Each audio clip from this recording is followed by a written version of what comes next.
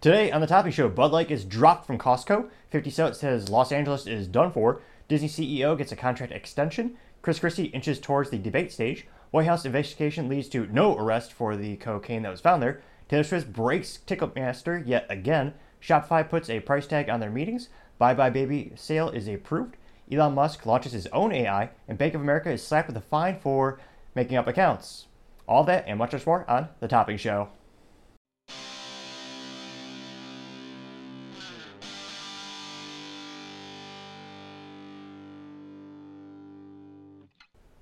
Thank you, everyone, for taking the time to tune in today. Today's episode of Topping Show is sponsored by Topping Technologies. Topping Technologies is an IT value-added reseller and services company with a special specialty in IT security. Heck, I see their founder at least twice a day. Gotta say, he's quite handsome and brilliant. He's me, that's a joke. If you're an IT leader or business owner and needs a little assistance, you can reach the team at sales@toppingtechnologies.com. Now, going on to the business part of the podcast, you have Taylor Swift breaking Ticketmaster yet again with unprecedented demand. Now, specifically, this is Ticketmaster France, which perhaps is just like Ticketmaster, but it gives up easily. Small pun for, literally every war, besides the one where they fought themselves. Fun history note, they usually surrender they fold pretty easily. Now, it looks like this happened when more than 1 million consecutive users swarmed the site to try to buy her tickets. And of course, the site just had overwhelming demand and it crashed just immediately. And there's many issues of why this is perhaps maybe a business blunder if it keeps happening, which it does.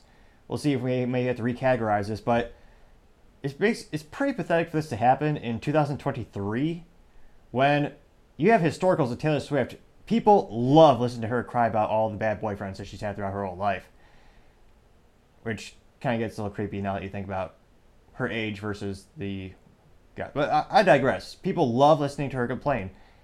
She's one of the most successful artists of my lifetime. And she's broken the site before, or rather her fans have. They're fanatics. So Ticketmaster knows that they're going to have an unprecedented amount of demand for these tickets, but they don't plan appropriately. And nowadays, most businesses are in the cloud. I mean, back in the day, you'd have your own infrastructure, you'd have your own servers, and a little data center. If you're something like Ticketmaster, you're probably on something like Amazon Web Services, known as AWS, or maybe you're on Microsoft Azure, or maybe you're on Google Cloud.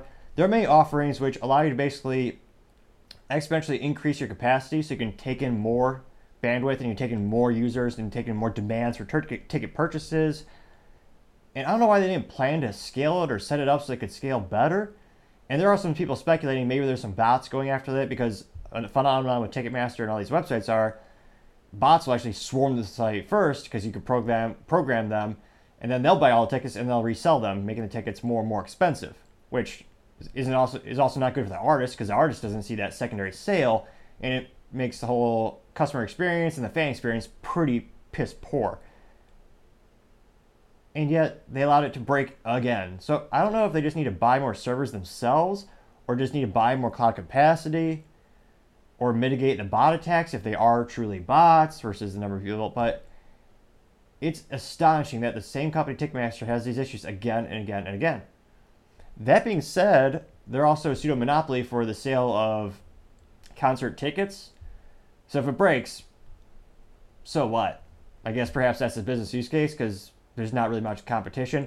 You actually have venues like actual country music halls, your theaters, stadiums. They have exclusive contracts with Ticketmaster. So even if it does break or not work, there's not much anyone can do. So perhaps they just feel they're so secure in their current business model and their current capture of the market share that they're not worried about a competitor coming up and eating their lunch, as an old adage sales metaphor goes. And it'll be interesting to see if they actually learn from their mistakes or if they just kind of keep up the status quo. I was going to say, thankfully, my tech company doesn't do their tech, so it's not on us, and it's not our business blunder of the day. Now, other interesting business news, you have Shopify putting a price tag on their internal meetings. Now, this is actually an internal tool that uses the compensation data combined with the meeting length and the attendee count to calculate the price of the meetings, which, based on the company average, they say average anywhere between about $1,600 for a 30-minute call. And the chief operating officer Kaz Najatin, he said the calculator is meant to remind workers of the value of their time and to boost productivity, which I think is brilliant. If we certainly have a business blunder of the day. Perhaps let me know in the comments. Maybe I'll do a business brilliance of the day. Granted, they tends to be a little bit more rare, but in terms of corporate America and meetings, there are way too many meetings. Before I started my tech company, I worked at one of the largest computer companies and server companies on the planet, and there were meetings just for the sake of having meetings, just for the sake of having meetings. And also there are people who have jobs just for the sake of having jobs. There is a lot of fat you could trim, both from the talent of a lot of big companies. Oh, I guess saying their talent would be a positive thing. Personnel, typically if you have good talent, you'd cut them. But nevertheless, there are countless hours. And I believe Microsoft had a similar practice last year or a couple years back where a couple of these tech companies started to actually put that data in the calculator in the meetings. So it anonymizes the data of the people. So you can't see, Sally makes 86K a year, Bobby makes 97K a year. They have XYZ job titles. It doesn't tell you that specifics when you set these meetings up, but the calculator tells you here's the total cost associated. This is how much money you're costing the business right now with this one meeting. Which again, if I ever sell t-shirts, and it's been done I'm pretty sure already, but there should be a t-shirt and a coffee mug for every corporate America that says this should have been an email or this could have been an email. Because I can't imagine how much time, and Shopify may very well quantify that time, that a business could save throughout the years by not having frivolous BS meetings. It was one of the most frustrating things working in corporate America was the meetings and the politics, and I just couldn't stand them for the life of me. So thankfully, the only means I set these days for the tech company, the means actually matter and actually move projects forward or enable our current clients and build the company. Needless to say, there's no cadences for the sake of having cadences or anything like that. Constructive meetings and meetings that actually accomplish goals, those are invaluable. But meetings for the sake of having meetings, brilliant move by Shopify. As companies are looking to trim fat from the budget and trying to actually get better ROI, I suspect more and more businesses are going to adopt a similar methodology or just embrace more of a work culture where they don't stress meetings for the sake of having meetings. Really do hope this expands throughout many, many companies because, gosh, I know so many people are just bored to hell having those meetings for the sake of having meetings. And we'll see. Hopefully those businesses do learn. Other interesting business news, you have Bye Bye Baby intellectual property. Their sale is approved. Now, recently a judge approved the sale of Bye Bye Baby's intellectual property for a value of $15.5 million to a New Jersey company by the name of Dream On Me Industries. Now, that company, appropriately enough, they're actually a designer and supplier for baby products. So this makes perfect sense. And the sale actually came from their parent company, Bed Bath & Beyond, which recently declared bankruptcy with their intellectual property going to Overstock.com, who really, really quickly revamped their website. So that website's gone. So Overstock.com is now BedBathBeyond.com. Now, Bed Bath Beyond, all the acronyms are fun. Try saying that 12 times in a row. Bye Bye Baby was started by one of the founders' sons of Bed Bath Beyond. And subsequently, later in the years, Bed Bath Beyond purchased Bye Bye Baby, so it was a subsidiary of the company. And it's interesting to see now that the sale's gone through. It's no surprise the judge let it go through. A higher bidder didn't come to the table. You didn't have a bluebird at the final minute. Someone like Amazon wanted to throw in $50 million or however much money they could basically just throw at anything just to buy it.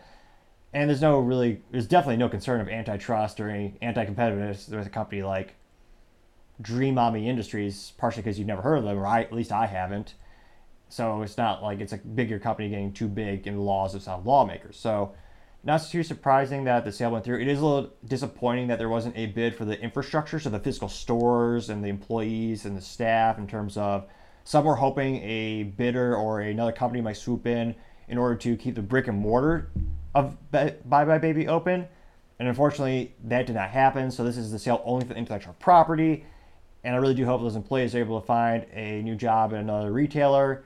And overall, thankfully, if you look at this, on average, not too many jobs are lost because the United States is pretty darn good at creating new jobs. And hopefully it stays that way and gets better in that regard. Now, other interesting business news, you have Elon Musk launching a new AI company. Somewhat ironic because he's the one who's been telling us for darn near a decade that AI will eventually kill us, which not too crazy to think considering we actually have drones that can already execute commands without human interference. And when I say drones, I mean like military drones, not the ones you go out and buy at Walmart for $39.99 or however much Americans pay for those little toys. You actually do have AI with military gear already. It'll be interesting to see, does Terminator become real? I joke, mainly. Now, specifically, Elon Musk started a company actually a couple of years back called OpenAI, which you may have heard in the news because they're one of the most popular things ever. He launched that company a couple years back over in 2015, but he did step down from the company's board back in 2018. So his new one is going to be called XAI. X is in xylophone AI, which makes sense because his long-term vision is to have one app to rule them all. Which begs the question if maybe he's a Lord of the Rings nerd too. He might know something about J.R.R. Tolkien. One app to rule them all. If that parody has not already been made, that's a free idea out there. Something to think about. Now, when asked for a comment with why are you making new AI all of a sudden, Elon Musk said, quote, "If I've tried to understand the true nature of the universe, that's actually the best thing that I could come up with from an AI safety standpoint. I think it's going to be pro-humanity from the standpoint that humanity is just much more interesting than non-humanity," unquote. So it'll be interesting to see what's his long-term vision for the app, what's the AI going to do, and what's it going to create or destroy. Time shall tell. Now, going on to the culture part of the podcast, you have Disney extending the contract for the CEO to 2026, which is pretty astronomical given all the uncertainty and as well as all the business flops and business blunders that is, well, it is Disney right now. Now, Bob Iger is the current Disney. He actually took over from Bob Chapek. Bob Iger was previously the Disney CEO from 2005 to 2020. So he did have a long, successful tenure with the company. And then he had the other one come back. And interestingly enough, a lot of people were hopeful when he first rejoined the company. Back in November, he claimed that he wanted to get Disney out of politics because prior to Bob Iger coming back, you had Chapek going head-to-head with the governor of Florida, which is not cohesive to usually, I was about to say usually, it's not cohesive to play politics if you're in business and you're going against, they're going against the governor of Florida, and that's one of their main parks. They have two, one in California, one in Florida.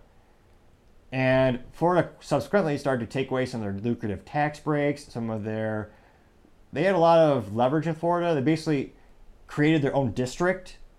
So it was almost like a mini country. It was a very bizarre, interesting thing where it led to them not having very much oversight from a government perspective. And the state of Florida had previously given them that privilege because they'd worked so well with the state.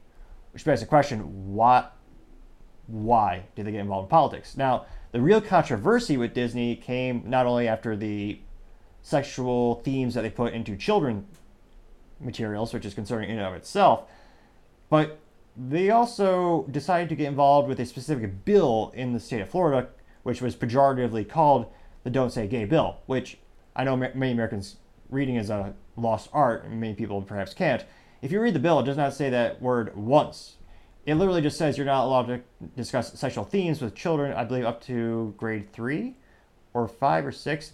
It's one of those things where it just said teachers can't bring up and talk about sexual things with children. Why a business would be against that? Beyond me, but Disney decided that was what they were going to stand for.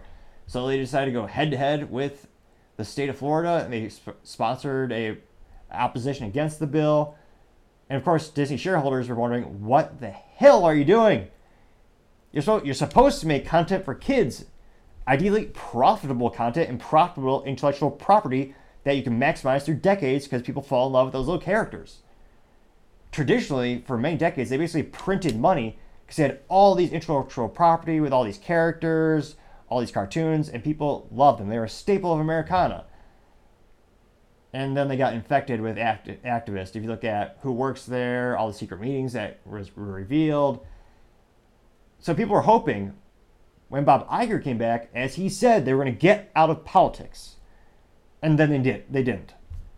So they've actually leaned into it where their last 3 movies were very political in terms of they had sexual themes in children cartoons. They, many would say, butcher Indiana Jones, which, fiscally speaking, they're going to lose a lot of money on. I mean, they also injected that feminist character into the film, which had nothing to do with any of the other Indiana Jones movies ever. She actually punches him. Yeah, and obviously no one wants to see their favorite beloved character become a doddering old fool who's constantly patronized throughout the whole movie and made fun of throughout the whole movie. Who did they make that for? Clearly not people who actually liked Indiana Jones. And you saw that theme with many of their other films. They are losing money. They're bleeding money when they used to print money. They're basically the Federal Reserve of entertainment. So it was interesting to see this actual contract extension. And I don't know, there might be a lot of internal politics because there are people inside Disney who actually have activists. And if you didn't see the clips, you almost wouldn't believe it.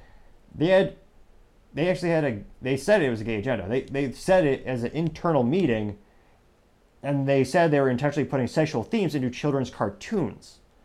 For years, people thought it was a conspiracy theory until these internal meetings leaked. And again, if you're left, right, and center, from my perspective, I don't understand why you want to put sexual themes into children content. If I were a parent, if I had that privilege, I would want them to just be a kid. And they used to have good morals and values. I know those words are almost lost on most people these days. It's almost like they need a dictionary, which they can't read. So, I don't know. It's one of those things where very few people know what those words mean anyway. But one of the most loved little movie cartoons I remember was The Jungle Book. And they actually had a whole song called The Bare Necessities. Now, I do have to preface, because it's 2023, back in the day, it was a physical bear, I believe it's Bugaloo, and he talked about the bare necessities. In 2023, if you have a movie with Disney where they have a bear talking, you'd have to actually wonder what they mean, and I'll leave it at that. But back in the day, they actually taught kids, hey, you don't need a fancy computers, you don't need a new car, or I don't know, you need a car for your kid. Perhaps if you're like Barbie and you have a Corvette and you're a kid. But I digress. It's about strong morals, strong values, telling great stories for everyone. So a lot of people were really hopeful when Bob Iger came back, and it'll be interesting to see, why did they extend his contract? The company's bleeding money hand over fist with all these movies. And he does have a lot.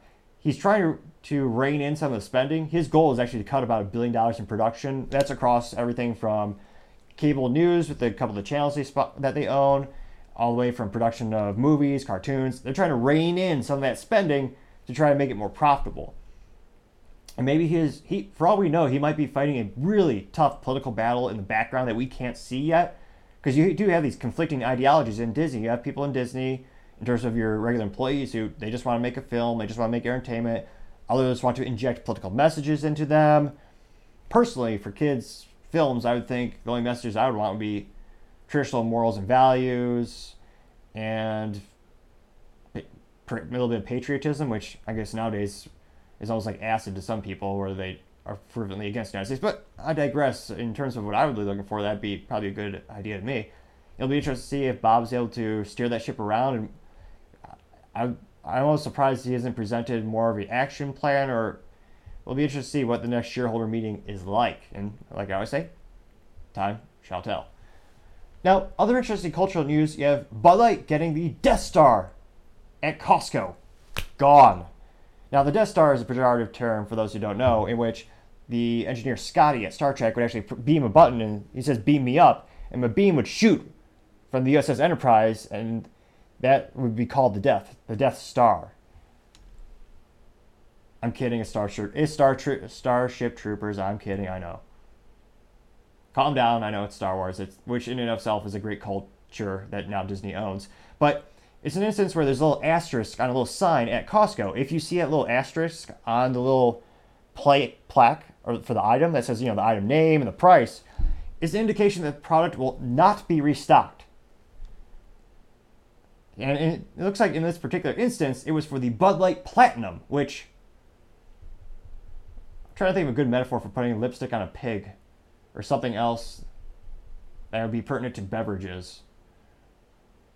No, that's probably pretty accurate. I remember back in the day, Bud Light Platinum, I think it was released back when I was in college.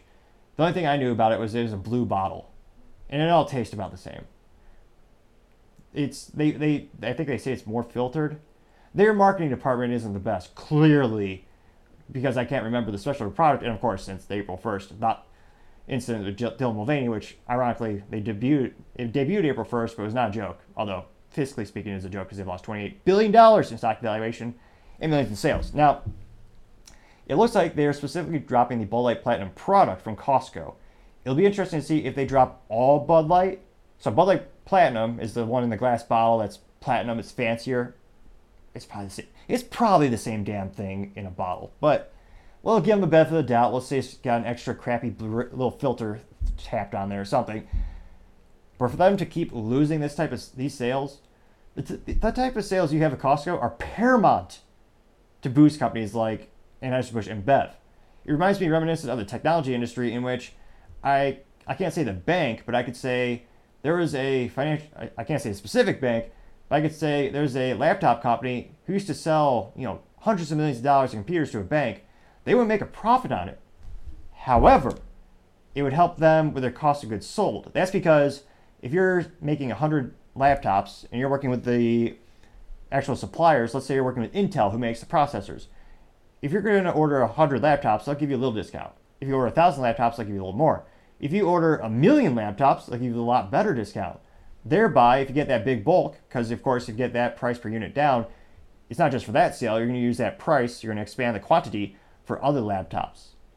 So this tech company wouldn't make a profit selling to the bank, but because they sold the volume of units for the components, it increased the overall profitability of the other sales because it decreased the cost of goods sold. That's the paramount important thing about volume sales in business, and that's what Costco is known for. If you're an entrepreneur and you're going on Shark Tank, one of the best things you could ever hope for is getting to Walmart or getting to Sam's Club or Costco, because they will each change your life overnight with that volume of sales. It is life-changing. It's what every entrepreneur dreams of. And with Bud Light, Anheuser-Busch, and Bev, the type of discounts they're getting on the cost of goods sold are going to decrease because their quantities are decreasing. So they're going to have less discounts because the costs are going to go up. Because instead of selling X amount of beer every year, they're selling maybe 75% of that, or 30%. Now they're only selling 70% of what they used to be selling. So that means they're ordering less bottles, which unfortunately about 650 workers lost their jobs because they had two factories which made the bottles for Bud Light, and very few people are drinking that these days.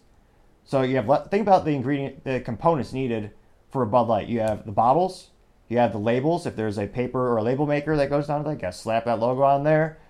You have the hops. You have the unfiltered Flint, Michigan water. Kidding, moderately. What else goes? Yeast, drain water, funny seventh thing. It's one of those things where their costs are going to keep going up because their quantity is decreasing every week. The real question is, how long could it decrease before they have to increase the price again? Because right now they're bleeding. They are literally giving it away. It's cheaper than water in some areas because they're having these rebates. So it'll be interesting to see what's Bud Light going to do. The economies of scale are paramount for their company. And perhaps they use the same hops for all their beer. Granted, most of it tastes the same. But still, that's their number one brand. For 20 years, it was the number one brand in the United States by sales for beer. Now it's down to 14. This is the biggest business blunder in my life. I've been studying business since I knew how to read. I didn't know how to read well, but I knew how to read back in the day. Well, I still do, but moderate joke there with grammar. But it'll be interesting to see, what does Bud Light do from here, and does the CEO face any accountability for his actions or lack thereof? Time shall tell, Brandon Whitworth. Time shall tell.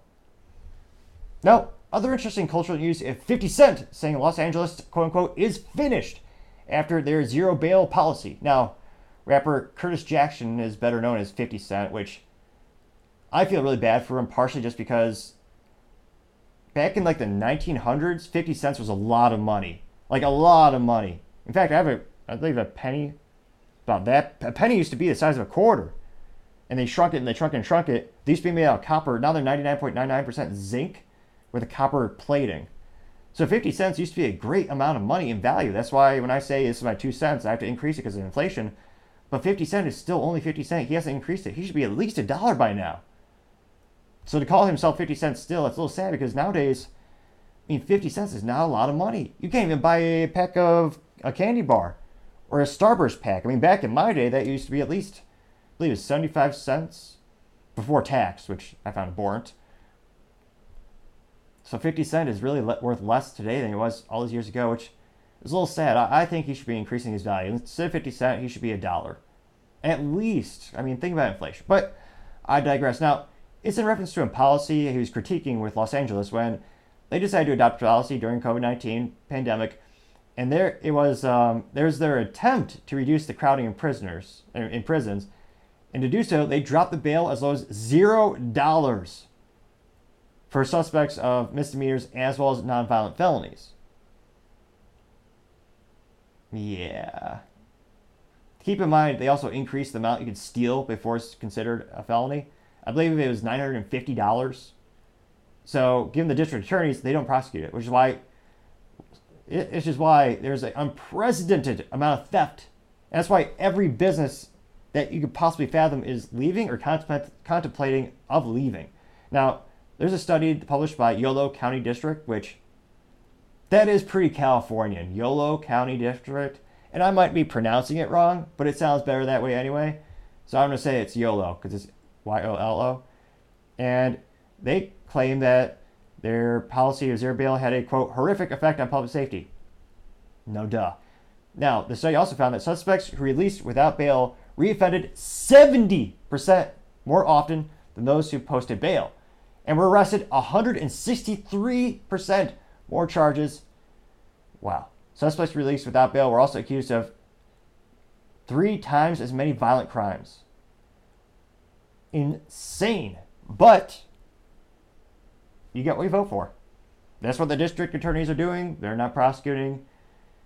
And from a cultural perspective, it's fascinating to see more and more pop culture references and more of the mainstream entertainers starting to shift their stance on California, where for decades you could not critique the perfect state of California. But now you're shifting that. It's having a little pivotal moment where it's becoming more and more normal. Famously, Joe Rogan and Ben Shapiro, 2 of the most well-known entertainers, got out of California, partially because of that high income tax, high crime. It's not a place to be right now. Now, culturally speaking, it'll be interesting to see, will it become a popular thing to say and believe that California is not safe or attractive for businesses? That's what I want to know. Will we get a pivotal moment where a majority of people, what will that needle do? Or when will it get to that point where a majority of people decide it's not worth the risk to live there, as more and more people exit the state in droves? Time shall tell, but it'll be interesting to see. Now, going over to the political part of the podcast, you have Chris Christie getting 40,000 donors and nearing qualification to go up and debate for the presidential nomination. Now, this is the former New Jersey governor, Chris Christie, one of the most reputable states. Oh, no crime or corruption there. And he noted on Wednesday earlier this week that he garnered donations for 40,000 unique donations for his presidential run, which means another threshold to be put on the stage to actually debate. And he, of course, and I should say, of course, New Jersey, but to clarify, he's going for the Republican presidential nomination, and that debate is going to be August 23rd. Now, it is interesting, if you look at the qualifications to run for president, they're not too many. I believe it's 34, 35 years old, born in the United States, lived here for at least 14 years. But in order to get on the debate stage for the Republicans or the Republican Party or the Democrat Party, there are a lot more qualifications. It's actually fascinating. I interviewed someone from the Libertarian Party who's a former candidate for both mayor and I believe as senator, and he told me how the tables are skewed against them for the number of signatures they need, the number of donations they need. And it's one of those things where it wasn't just one party doing the independents dirty, it was both of them. Not too surprising. And hopefully things will get more equal in the future in terms of everyone should have the equal opportunity to get to that stage. Now, going back to the specific instance, in addition to having those 40,000 people donate to him, he further said that in addition to meeting that donation requirement, he must also get at least 1% support in 3 qualifying polls. And again, this isn't to run That's not a qualification to run for president. It's a qualification to get on the debate stage for the Republican Party. Now, he has to get at least 1% of the qualifying polls. He has already met that mark in one survey and claims to reach 3% of support in a poll that was released last Wednesday from a company by the name of Morning Consultant or Morning Consult. F for marketing. That's not very inspiring. I guess it does say they consult. But, it's not terrible, but it's not great. D+. I'm generous today. D+ for marketing for that company name. Now, in that same poll, it also noted that Trump was at 56% of support, while the next highest candidates were Ron DeSantis at 17%. And then you have the former entrepreneur Vivek Ramaswamy coming in at 8%. So what is Chris Christie going to do? A lot of people point to his historicals back to, I believe it was the 2016 election, in which he did have a huge statistical jump. I believe it was from 1% to 6%, which is a huge, multiplier. But in terms of the whole pie, it wasn't enough. Granted, it's still an accomplishment just to get on the stage for a lot of people. But it'd be interesting to see what are his goals for this initiative. Can he get enough support? Because he's going to just get within shooting distance or just ballpark of Trump. He's got to get, I would think you need at least 40% or 30%. You got to get close to 56. Like right now, Trump is leading by a long shot. And again, these are a couple polls. It doesn't speak for the whole nation. It's just supposed to give us an indication.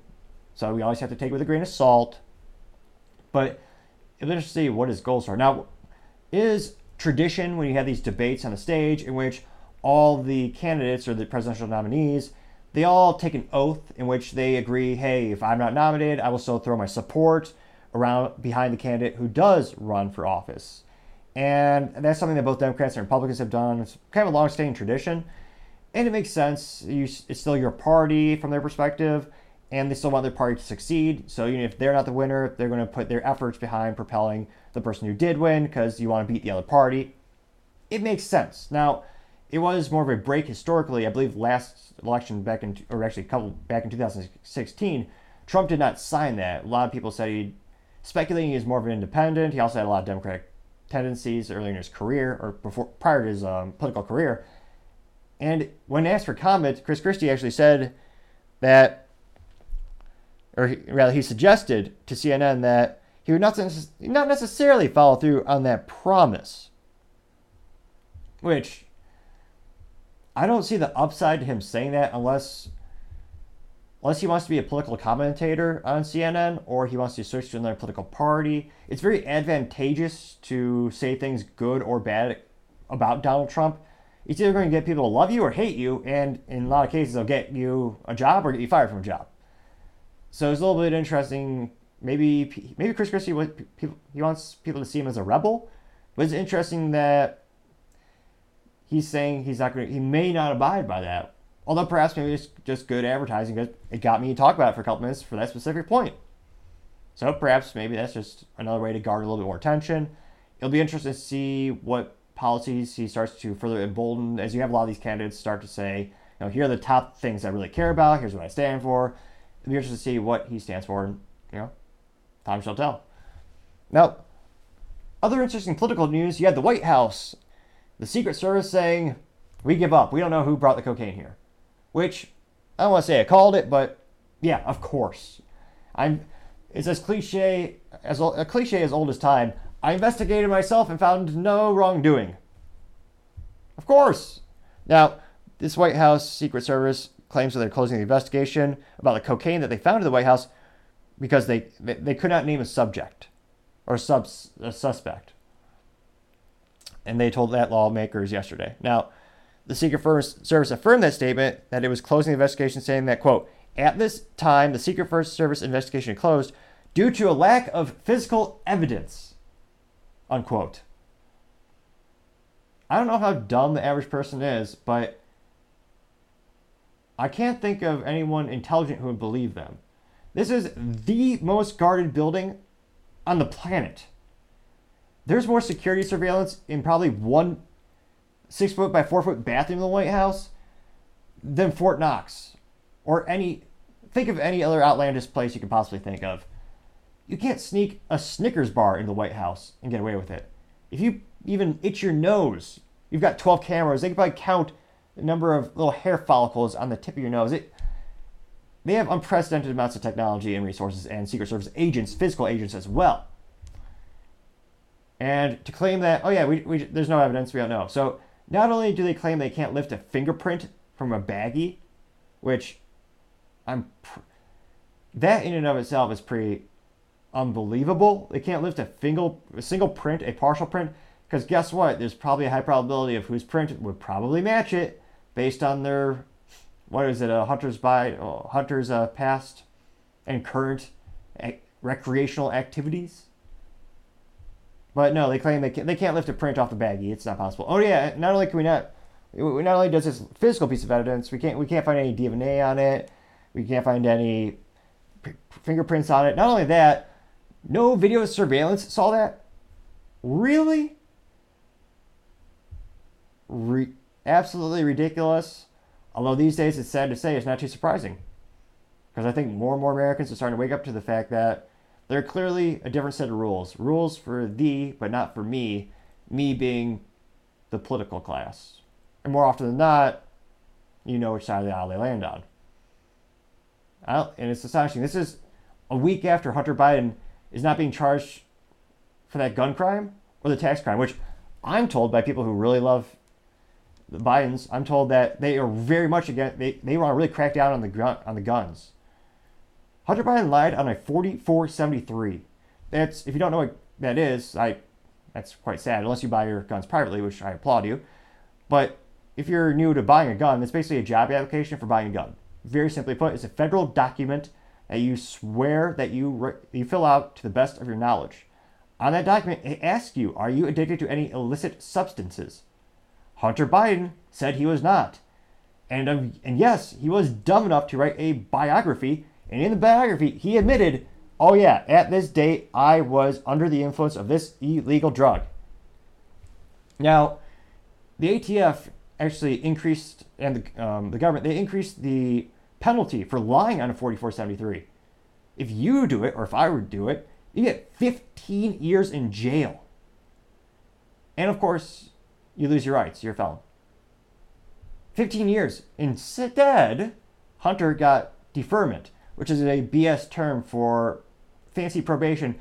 And if he does nothing wrong between now and then, which statistically speaking, he will certainly not meet that parameter. But if they don't charge him, more accurately, if they don't charge him for anything between now and the rest of his little ridiculous, undeserved, it boggles the mind how corrupt the system is with some of these issues. So if he doesn't get caught for anything while he's on this deferment plan, the actual charge is expunged from his record. Not only that, he got away with tax fraud. Now, somehow, he is a multi-millionaire. A crackhead millionaire.